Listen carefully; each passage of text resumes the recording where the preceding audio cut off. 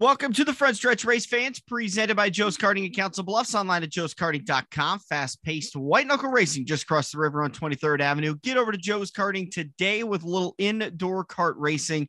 No interview for tonight. We had Kyle Burke scheduled, but unfortunately, he's going to end up working through the night as he continues to harvest. Yeah, well, when I talked to him earlier this afternoon, they've been having some equipment issues, so I think they're probably trying to make up for downtime. Yeah. But yeah, they're harvesting popcorn. He's only the second person I've ever heard to do that. And I understand that it's a very difficult process. Maybe not difficult, but just in order for my former brother-in-law used to do it. And he said that he had a contract with Orville Redenbacher and that their parameters to be able to buy the popcorn from him were very, very tight. And it was a very big pain in the butt. Yeah, the only thing he mentioned to me today when we were chatting about it just a little bit is that evidently it doesn't grow as tall as regular corn, so it's a little harder to see and to harvest. Yeah. Well, we got a pretty long show lined up for you today. A lot to talk about, so let's get to it. Unfortunately, we got to do one of these things where we have to start out the show with some horrible news. Dirt Late Model Hall of Fame and World of Outlaw Late Model announcer Rick Eshelman disappeared, I believe, on Tuesday of last week. There was a big social media push to track him down, and his son announced, I believe, on Friday. No, it would have been Saturday that they had confirmed his father had passed away and has taken his own life. I never got to hear Rick call a race. I haven't been much into the National Touring Series for late models, really. Just my experience when the Lucas Oil late models come to town for the Silver Dollar Nationals. If they happen to come for a different one, like the Go 50 or the Lucas Oil late models at Knoxville. So I never really got to hear Rick call, but seen some big outpourings on Saturday and Sunday and still today of people giving their support to the family. Apparently he was just a really, really great guy and gave a lot of people some chances and built some really big relationships, but always tough to hear that somebody takes their life. Yeah, I mean, it's sad when you hear it because, I know there was a joke a few years ago about how they compared being stupid to being dead. But, the person that does that doesn't know what they do to everybody that's involved with their life. Yeah. Yeah. And the best saying I've ever heard for that is that suicide is a permanent solution to a temporary problem. Unfortunately, it was said by Robin Williams and another celebrity that took his life and left this world way too early. But I know plenty of people that have dealt with it or continue to deal with depression. I've dealt with it from time to time. It's just a natural state of having our elevated consciousness that we're going to deal with the bad thoughts, the negative thoughts. Some people don't get to take the reprieve like I do when I'll go 6-8 months and just have a great time. And then all of a sudden 1 month it'll hit me. But I've got Sarah that's always backed me up and she's had tough times. Dirk, I'm not going to speak for you, but I can only imagine sometimes going through dialysis and stuff with your kidney that you've had some pretty negative thoughts, but suicide's never the answer. To be honest with you, that really never sent me, into that type of tailspin. A lot of other things have. Yeah. And my own father did it. So, I became the man of the house at 8 years old because of it. So, yeah. It hit real close to home for me. And I had several friends, 4 right off the top of my head within 5 years out of high school that did it. Yeah. And when you don't know why, to me, that's always the biggest deal. Mm-hmm. When you get into advanced age people and whatnot, I had another friend that did it and he'd always complained of real bad headaches and stuff. And, everybody speculated after he did it that he found out he had some type of a terminal brain cancer or something. This is back in the early 80s. Yeah. But nobody knew because he didn't tell anybody anything. Right. Yeah, that's tough. So, yeah, when you don't know, if there's not a note or somebody didn't talk to him or anything like that, that's the part that really bothers me, especially if it's a close friend. If you could have said, did you ignore a text message that hit them a little too hard? Or, there's so many what ifs to all the friends and family that are left behind. I'm not trying to guilt anybody into this, but just maybe trying to open the eyes that there's so many people that depend on you, regardless of how lonely you feel. So Yep. if you're feeling it, if you're depressed, if you're having a tough time, it's not a weakness. Reach out, call a friend, reach out on social media to somebody. There's always somebody out there that is willing to stop what they're doing and talk to you. But even if you don't have somebody locally, you can call the National Suicide and Crisis Lifeline. You can either call them or you can actually send them a text message, 988. It's really simple, 988. Just talk to somebody. It could change your life. Yeah, racing world dealing with the loss of Rick Eshelman.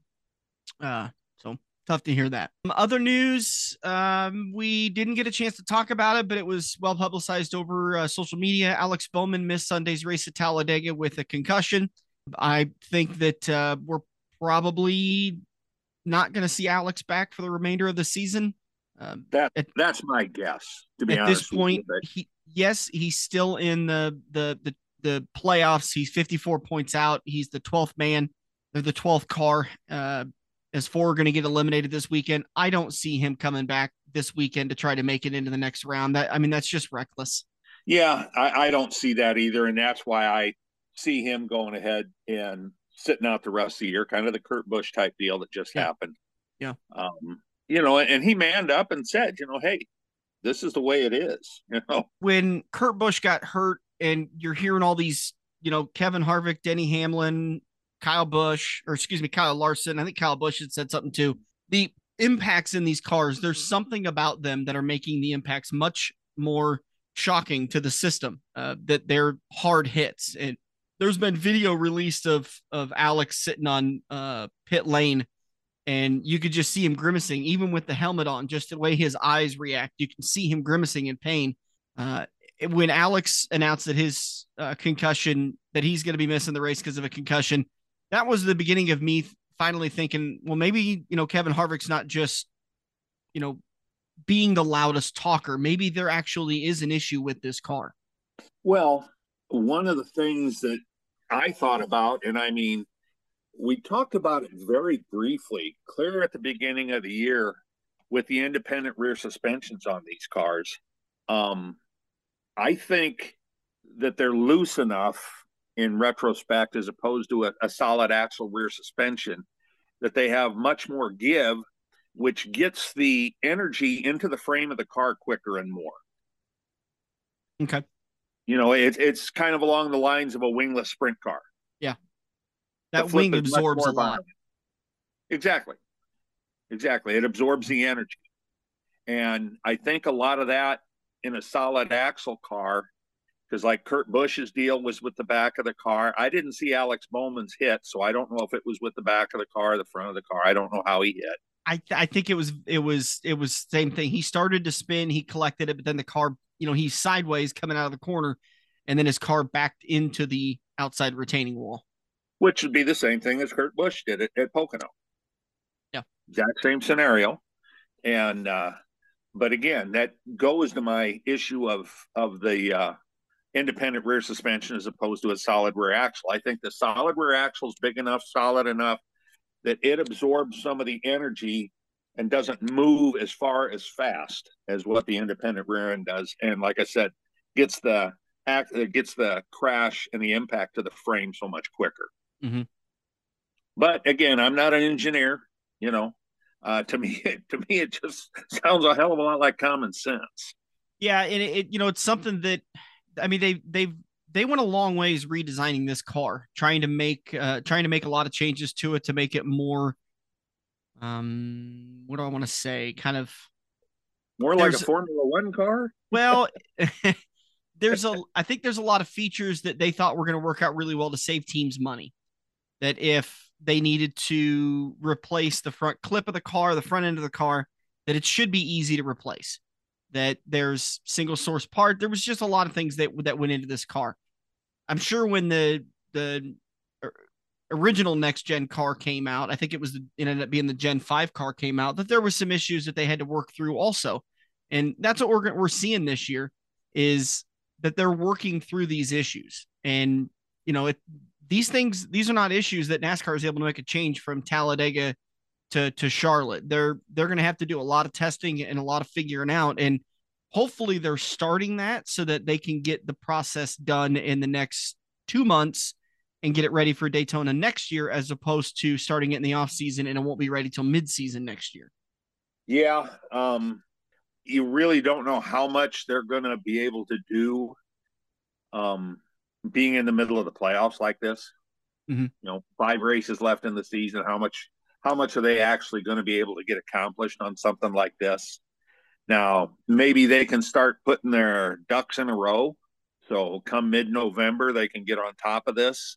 But, I would have thought that, they'd have probably taken a real serious look at Kurt Busch's deal at Pocono, because I've seen that wreck a million times. Yeah.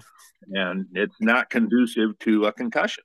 Yeah. And, NASCAR may very well be doing this. They've not been the kind of sport to come out and say, hey, we're looking at safety issues with our car, because that could cause a heck of a lot of issues until they get the safety issue figured out. It would definitely cause a bunch of uneasiness amongst the insurance companies all these drivers are dealing with. Yes. And open them up to maybe liability if they know they've got an issue and the testing or they haven't been able to figure out the problem yet, and a driver, I don't know, Alex Bowman gets hurt and he finds out, well, they knew that this was an issue and they just, they announced it, whatever. There could be legal ramifications to this.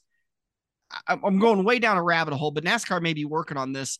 And I find it very hard to believe that they're not able to look at the real-time telemetry on these cars and not be able to see if there is more of a G-force load on the drivers than in the previous generation cars when they have accidents.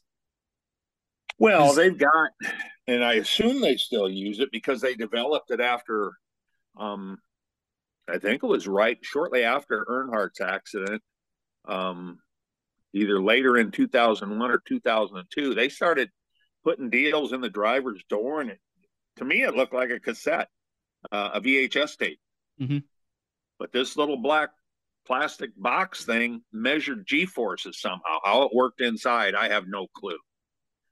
But any time there was any type of an accident, whether it was, and again, I was doing trucks, but whether it was 2 trucks or a truck backing into the wall, whatever it happened to be, they had a guy that literally went around and he pulled those boxes out. Mm-hmm.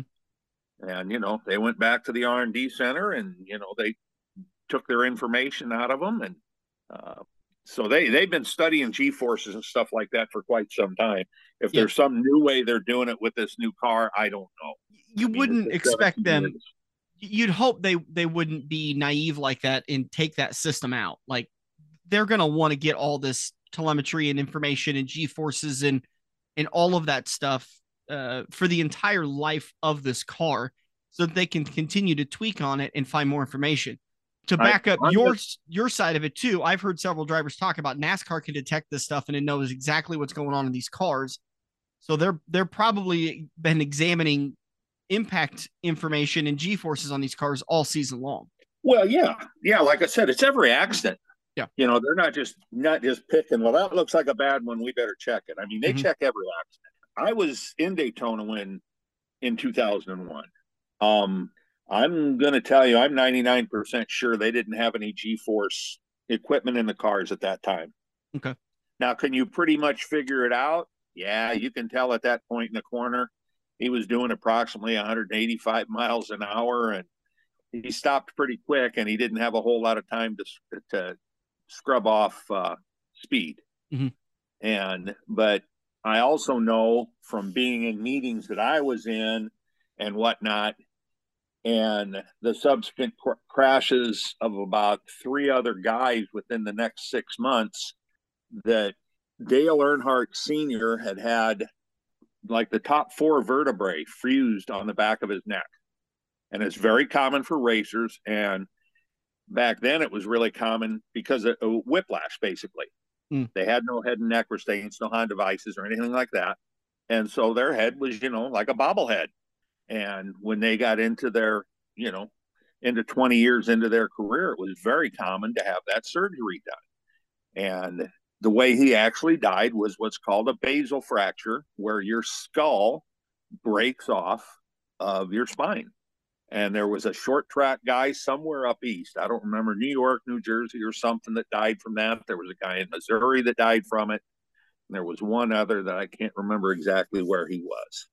But that's when the prevalence of, the Hans device got mandatory there in the middle of 2001. Yeah. So, So, it even yeah. got mandatory in the beginning of 2002. It was part of the safety check before a vehicle went onto the track. And it wasn't in 2001, even though it was mandatory and people started to use it. It wasn't something that was checked. You just figured the driver did it. Yeah. So, something that a lot of local drivers are saying need to be mandatory in IMCA and all local tracks is that all drivers must wear Hans devices. And unfortunately, that's going to go. It's going to fall on deaf ears until, unfortunately, we lose a driver because of it, and then maybe tracks will take the initiative and make drivers do it. But yeah, well, if you're a driver, you can do it. It's not against the rules. Just right. do it. Yeah. They just don't want to spend the money on it until the series forces them to do it. And most series do. I believe the World of Outlaws, both late model sprint cars, Lucas Oil late models, most of your sanctioning bodies are going to require a Hans device. Yeah. This is more your local tracks. I don't believe IMCA requires it. Yeah. William Byron and Hendrick Motorsports have appealed Byron's penalty. So his 25-point penalty is in limbo right now. NASCAR plans to hear the appeal on Thursday as they head into the Charlotte Roval weekend. And I expect an announcement will be made on Thursday about that. Do you expect any change in this penalty? Them win it? Maybe a decrease in the penalty? I wouldn't be opposed if they took the point part away from it. Like I said, I just thought it would be a monetary fine. I think to hit somebody with a point penalty like that on a non-competition issue is wrong. Well, I could make the treated with an engine, or something like that, competition wise, then I would say, yeah, you need a big point penalty. It's yeah. I mean, I could make the argument that William Byron cost Denny Hamlin quite a few points. And how many points has Denny Hamlin cost people over the years? Well, we can't go back in history and count it all up. I mean, we could, but we're not going to. I'm just saying it's something. If NASCAR catches it at the time, they can give Hamlin his spot back. They can put Byron to there's so many things they can do. Mm-hmm. But for some reason, they're claiming they didn't see it, didn't know about it. Yeah, not until they went back to green, and it was too late to send Byron to the rear. To put a huge penalty on his championship like they did, and 25 points is huge. Yeah. At 25 points, he's back in the top 8. Right now, William Byron's out of the top 8. Yeah, that's what I'm saying. And do you remember a time that in recent years, did somebody spun another car under caution and NASCAR sent him to the rear? I was having trouble because I was thinking about this the other day. I have trouble remembering the last time somebody spun somebody under caution. I mean, going all the way back to when Kyle Busch wrecked Ron Hornaday at Texas. And how NASCAR didn't miss that one. Nobody did. Oh. But at that point, he took Hornaday out of the championship. And he wasn't in the championship. Huh? Yeah, and he wasn't even in the championship. He wasn't eligible. Kyle Busch wasn't. Yeah. Yeah, Ron Hornaday was. Right. Ron was in it, yeah. Did they park him? Hornaday. They parked him for the weekend in the Cup Series also, right? Oh, yeah. Yeah, he got suspended. Yeah. And that's only the second time I've heard of a driver getting suspended for something in a truck race. The other one was Harvick in 2002 when he got sat down for the Sunday race at Martinsville. And that was just a 2-race weekend, trucks on Saturday, Cup on Sunday. Harvick got told to report to the truck hauler. He came up and he parked his truck at the back of the hauler so nobody could get in and out, went out to his motorhome and never came back. And they hollered at him one time and he didn't come in. And next morning they announced he was suspended from the Cup race. So we'll have to wait and see. Obviously, we're going to have our show out on Thursday, so we won't be able to talk about the results of that penalty. Means it's going to be heard on Thursday at Charlotte, but we'll let you guys know via the Facebook page once it gets announced of what happens there. AJ Allmendinger is expected to return to K-League Racing full-time in 2023, and Beard Motorsports expected to return to the Cup Series in 2023. They plan to be back at the track next season, starting with the Daytona 500. The team has ran a part-time schedule since 2018. Noah Gragson has been the team's primary driver this year until Justin Allgaier subbed in for him this weekend at Talladega, who Noah was subbing in for Alex Bowman. Next year, Gregson's going to be moving to the Petty GMS number 42 full-time. So the team has yet to announce a driver, although sounds like Justin Allgaier may be getting a shot. Yeah, well, that's what like I said, I thought it was weird the other day when Gregson, ran the 3 of the 4 races for the team and it bailed on him. Now, if he would have been going to Hendrick next year and not GMS Petty, I wouldn't have thought nothing of it. But well, he probably got a little bit better of a payday racing for Hendrick than he did for Beard. I don't know. I'm not going to speculate on that. I won't even try to speculate on that. But yeah, I mean, it was just weird. I mean, I would have thought he was contracted with Beard for the 4 races. And maybe he was. We never know. They could have worked out a deal where Hendrick threw a little bit of money to Beard's, Beard's way. Who knows? Yeah, they buy out. Contracts are bought out everywhere all the time. Yeah. That's wouldn't be unusual, but that's why I said, I didn't consider him. And like I said, my first thought was Justin Allgaier to take over the 48.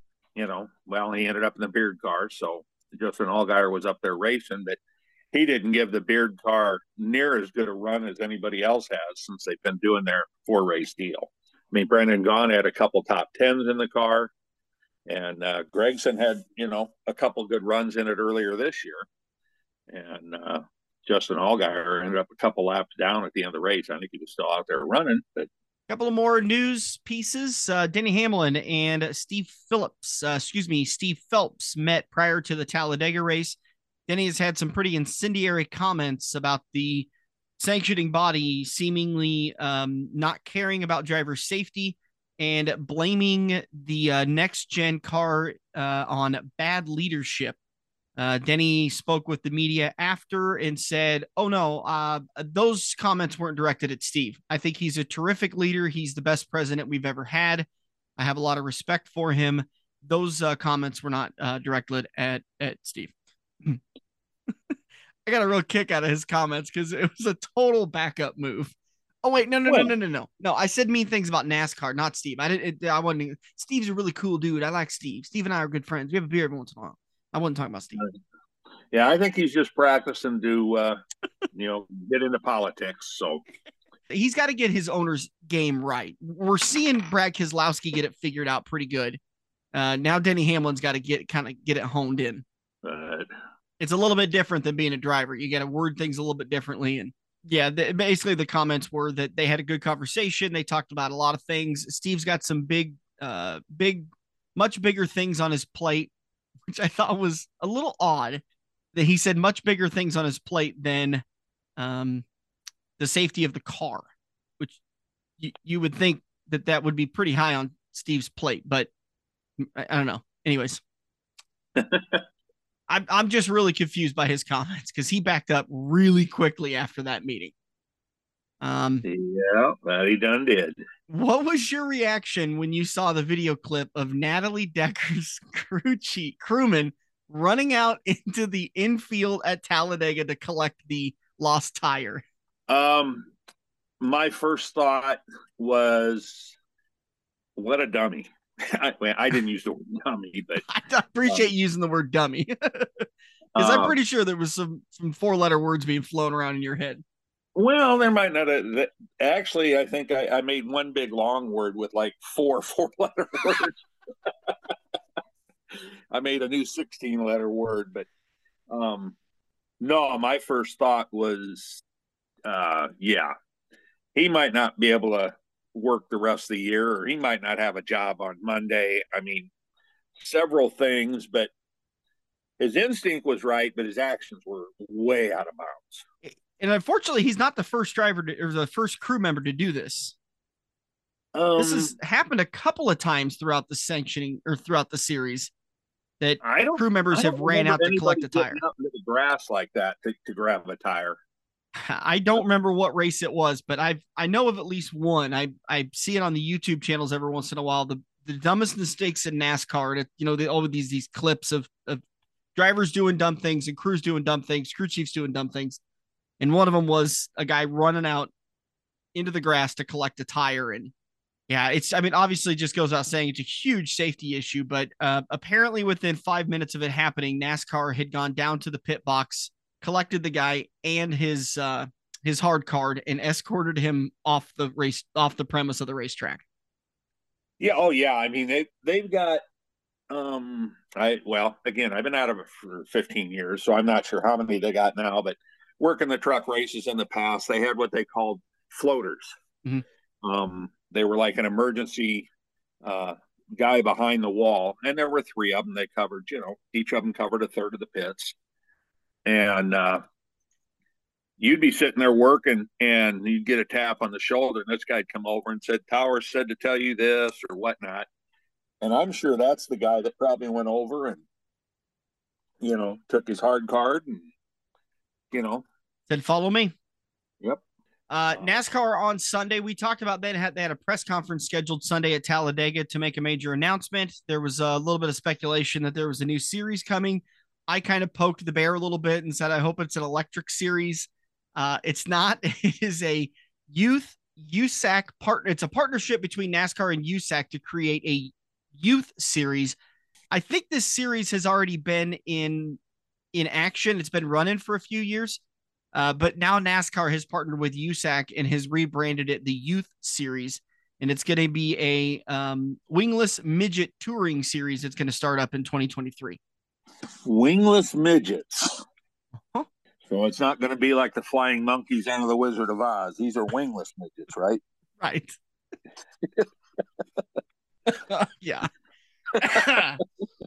The series that up, but sounds like the series is going to start February 26th at Auto Club Speedway. It'll race April 2nd at Richmond, June 4th at Worldwide Technology Raceway Park, July 4th at Indy, July 23rd at Pocono, August 20th at Watkins Glen, September 3rd at Darlington, October 1st at Talladega, and October 8th at Charlotte.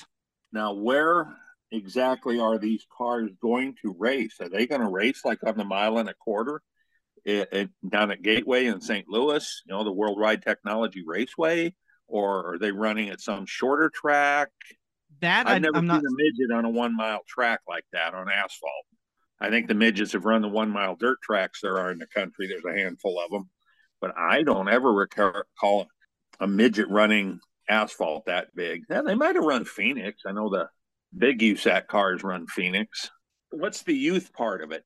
In an effort to continue to grow motorsports community and offer unique opportunities to kids and families, USAC and NASCAR have teamed up to form NASCAR's Youth Series, which will debut as a quarter midget series brand starting in 2023. The new series recognizes it as a NASCAR regional series. Okay, so you said quarter midget. Yeah. Yeah, that's different than a midget. Okay. Yeah, It's an even smaller midget. For lack of a better term, looks a hell of a lot like a cage cart. Oh, okay. Okay. Yeah, they're more along something like that. So they're probably going to race at the little oval like the Legends cars or the Bandoleros and all those different little motorcycle engine deals where all these guys have got a lot of experience and whatnot. Yeah. So like at the Roval or down at they'll race that little oval that sits in the front or at Texas, that type of deal. And we also got news late Saturday that Jordan Anderson, who was racing in the truck series, was life flighted to a hospital in Alabama after receiving second-degree burns. Ended up with second-degree burns across my neck, face, right arm, hands, and both knees. Getting cleared to go home. He was cleared to go home, I believe, Saturday night or Sunday morning. But he's on his road to recovery and sounds like he's doing okay. Yeah, I mean, I saw a bunch of scuttle on that about keeping the fire out of the interior of these trucks and whatnot. And what people don't understand is whether it's a dirt car at I-80 or these trucks or whatnot. If there is a pinhole in that firewall somewhere and you're doing 100 miles an hour, that flame comes through there like a freaking blowtorch. Yeah. That was a scary situation. Um, yeah, I really don't know what blew because the fire originally started like out of the driver's side front and kind of went, I don't know if he blew a power steering line, an oil line, or what started the fire. But they've got fire suppression in the cockpit. They've also got it under the hood. I mean, I don't It's know if he hammered both of them and then just didn't get it put out. But yeah, he was going into the wall and bailing out of the car, out of the truck at the same time. and he's lucky he didn't get pinned between that wall and the truck. Yeah, I mean, if he'd yeah, have fallen out of it, if he'd have gotten out of it 50 feet earlier or 2 seconds earlier, he might have been on the downside of falling out of that car and got slammed into the wall. right. Yeah, it But could have been really bad. yeah, and also, well, who was it? Tyler Reddick, actually ran over an official on pit lane during, I think it was qualifying. Did you see that clip? Nope, I have not seen that clip. So I believe it was during qualifying because, well, maybe not. Maybe it was practice. But either way, you know how they pull in at a diagonal rather than pull into the pit box when they do qualifying or practice.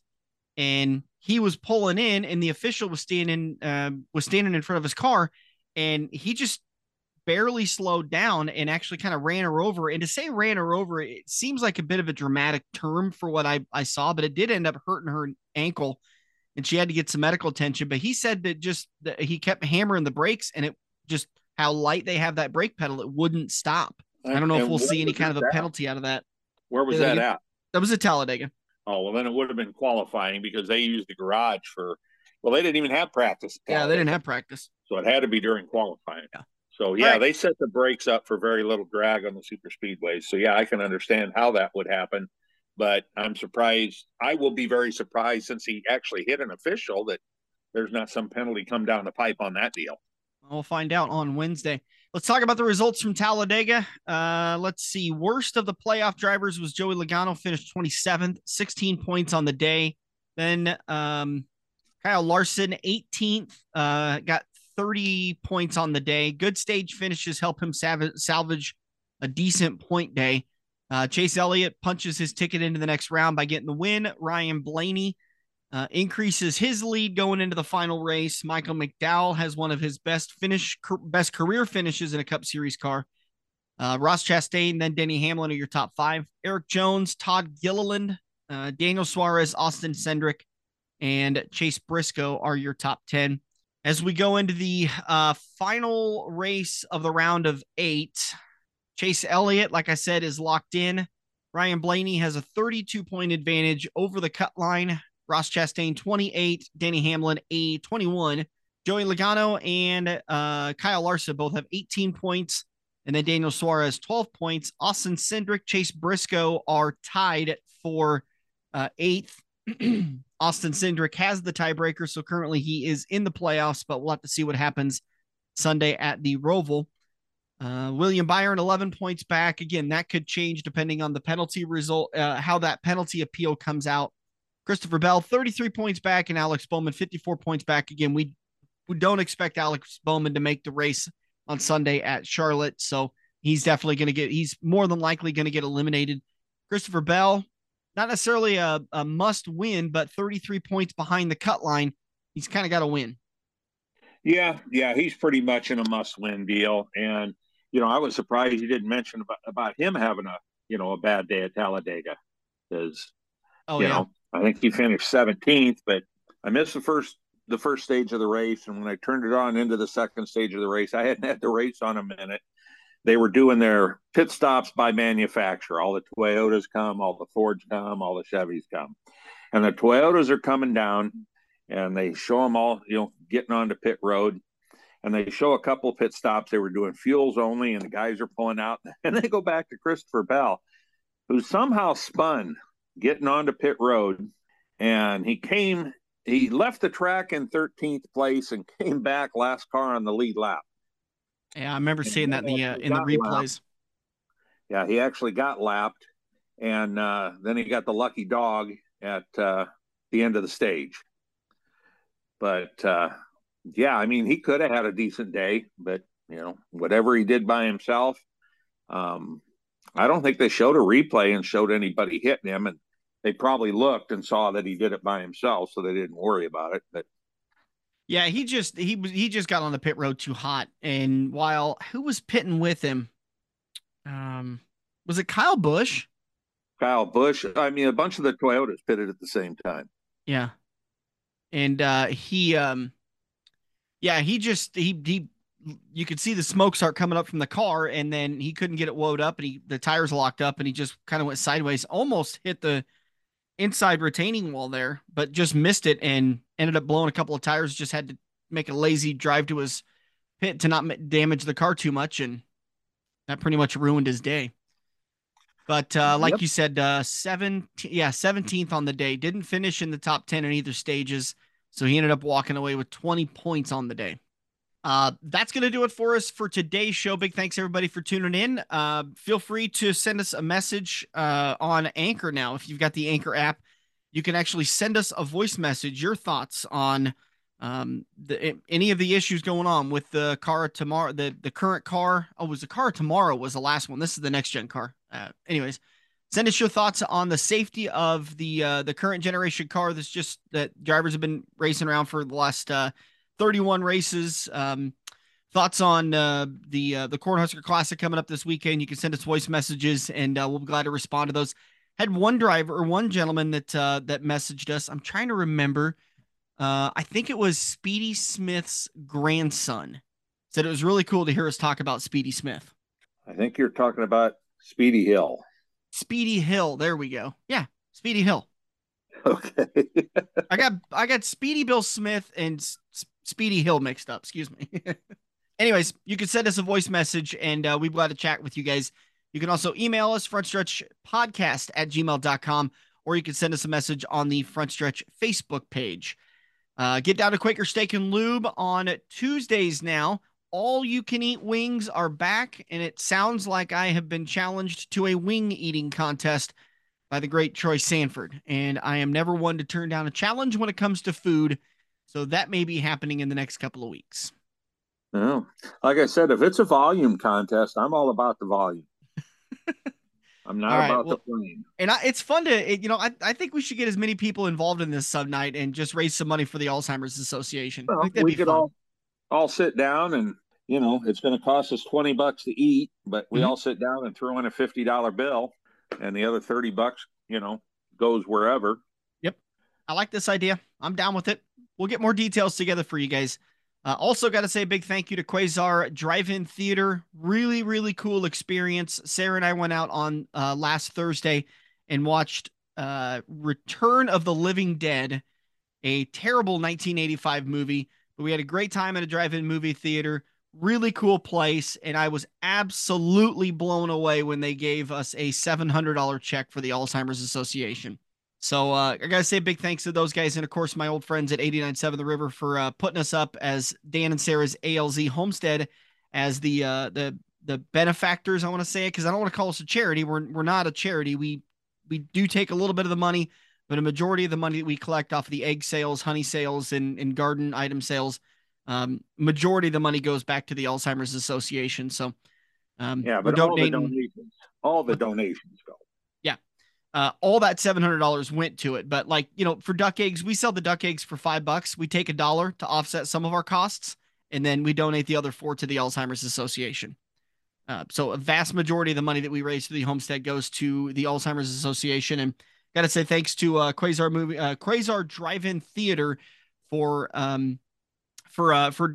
doing that for us. That was really awesome to do. And Dirk, I know you've had some bad experience with those guys, but I really want to put together a Days of Thunder viewing party there sometime. Yeah. I think that would be a lot of fun. And I'll tell you this, the other thing that we were absolutely blown away by, we went to the concession stand, 2 medium pops, a large popcorn, a cheeseburger, pretzel bites, nacho cheese to go with it, chicken strips and ranch dressing to go with it, $32.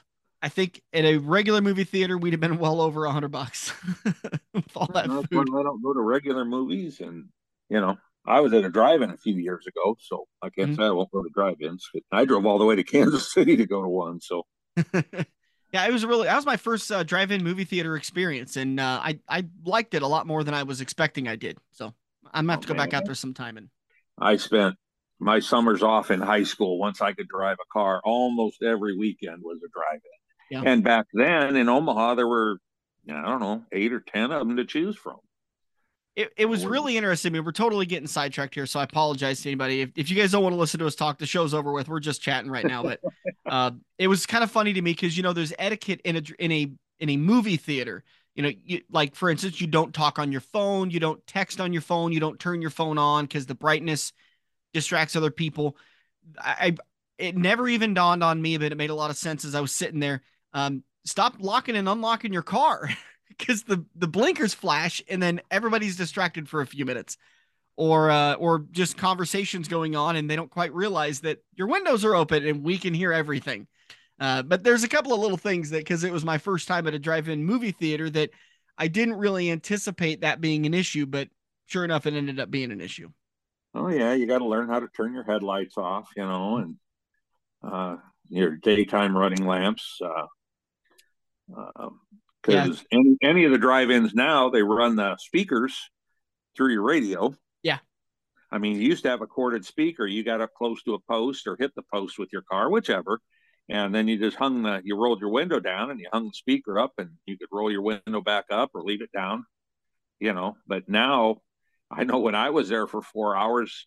When the second movie started, I started my car up and ran it for 20 minutes to let the battery charge a little bit after running the stereo for an hour or almost 2 hours. There was one person that had to get a jump started, and it was not me. Yeah, there Yeah, was it one was person over not there. you and your electric car. You did No, not need a jump I start. did not. I had plenty of juice left, but yeah, that was an interesting experience, and I suggest everybody go out there and give it a shot. It's a nice local business, and it turns out the owner, I don't remember his name, actually works at Speedway Motors. Um, he said he was asking me about what I do, and I was telling him all many jobs, and I said I do announcing at I-80 Speedway and Eagle Raceway, and he goes, "Oh, do you know Stan Caesar?" And I said, "Yeah." And he goes, "Well, Stan and I are good friends. We talk quite a bit when he comes out and gets parts for his car." And I'm like, "Oh, well, how about that? Small world." But anyways, nice local business out in Valley. If you guys get a chance, I'd appreciate you guys' support because they gave us a $700 check and got me less than $400 away from our $10,000 goal as we get into the final couple of weekends of the Alzheimer's fundraiser. And with this weekend being the Cornhusker Classic, I got a lot of ideas up my sleeve. I don't think we're going to have any problems getting that last $400. But if you guys want to donate to it, I would greatly appreciate it. You can find the links on my Facebook page. Dirk, anything else we need to talk about? No, but I think you just ought to go ahead and host a cornhole tournament down there on Saturday or something for the Cornhusker and get your $400 real quick. Ooh, I should. I really should. I don't know if I could pull that together in time. And it's a little bit difficult transporting. Well, no, they got the boards out there. I'll talk to Lisa. Maybe we will do a cornhole tournament on Saturday. Oh, man, now you got me going. All right, that's going to do it for us today. For Dirk But Houston, I'm Dan she's Taylor. gonna want her cut. She is. Thanks to Quaker Steak and Lube for always supporting the front stretch. Get out to the Lube. All you can eat wings on Tuesdays. They're back, $19.99. Thursdays, still classic car cruising as long as the weather holds out. Plus, they're doing a dog costume contest coming up in a couple of weeks. And I believe they're going to be doing a trick or trunk where all the classic cars come out on the Thursday before Halloween, which I believe Halloween is a Monday this year. Yes, I believe it's a Monday. I've So seen it'll, several of them on Saturday, and they're yeah, actually called trunk or treats, not trick or trunk. Trunk or treats. right. I believe that's going to be Thursday, the 27th. Really cool event for kids to come out. They can do trick or treating in the trunks of classic cars. So much going on over the next couple of weeks. Make sure you guys get down to Quaker Steak and Lube in Council Bluffs for all the great food, sights, and sounds. Thanks to Rick Havenridge of Wealth Partners. Find out what Rick can do for you today, rickhavenridgeadvice.com. And of course, get over to Joe's Karting in Council Bluffs, the Tricky Triangle Oval Slick Track Series. That's not the official name. I'll get better at it in the coming weeks. As it gets closer, I believe it starts up in November. All right, that's going to do it. Have a good weekend. have a good week. We'll talk to you guys on Thursday. For Dirk Houston, I'm Dan Taylor. This has been The Front Stretch, presented by Joe's Karting. Every race car driver has run into the same problem. It's well past normal parts store closing hours, but you need that one to finish your car. The guys who brought you White Knuckle Racing by the River bring you Joe's Karting Racing Parts and Tire Store. Open until 10 p.m. Monday to Thursday and open until 11 p.m. on Friday and Saturday. A parts store that fits your after-hours schedule, and you can turn a few laps at Joe's Karting while you're waiting for your part to get pulled from their warehouse. joeskarting.com for more information. This weekend, it's the final Speedway Motors Cornhusker Classic at I-80 Speedway, featuring modifieds, compact, sport mods, stock cars, brag and ride late models, and hobby stocks. It's one of the largest local racing specials in the Midwest. Adult tickets are just $15 on Friday, $20 on Saturday. Kids ages 6 to 12 get in for just $5 on both days. 5 and under free. Get your advance tickets now at i-80speedway.com. Say goodbye to the I-80 Speedway this weekend at the Speedway Motors Cornhusker Classic. The official watering hole of The Front Stretch has you covered any day of the week with the best wings, great burgers, and amazing steaks. Each weekday from 4 to 6 is happy hour, featuring $1 off draft and well drinks plus $4 Luberitas. Mondays are kids' night. Tuesdays are all-you-can-eat wings for $12.95, and the lube even delivers to the Council Bluffs area. Like Quaker Steak and Lube Council Bluffs on Facebook for a full list of weekly events. Get to Quaker Steak and Lube. Mid-America Drive, Council Bluffs.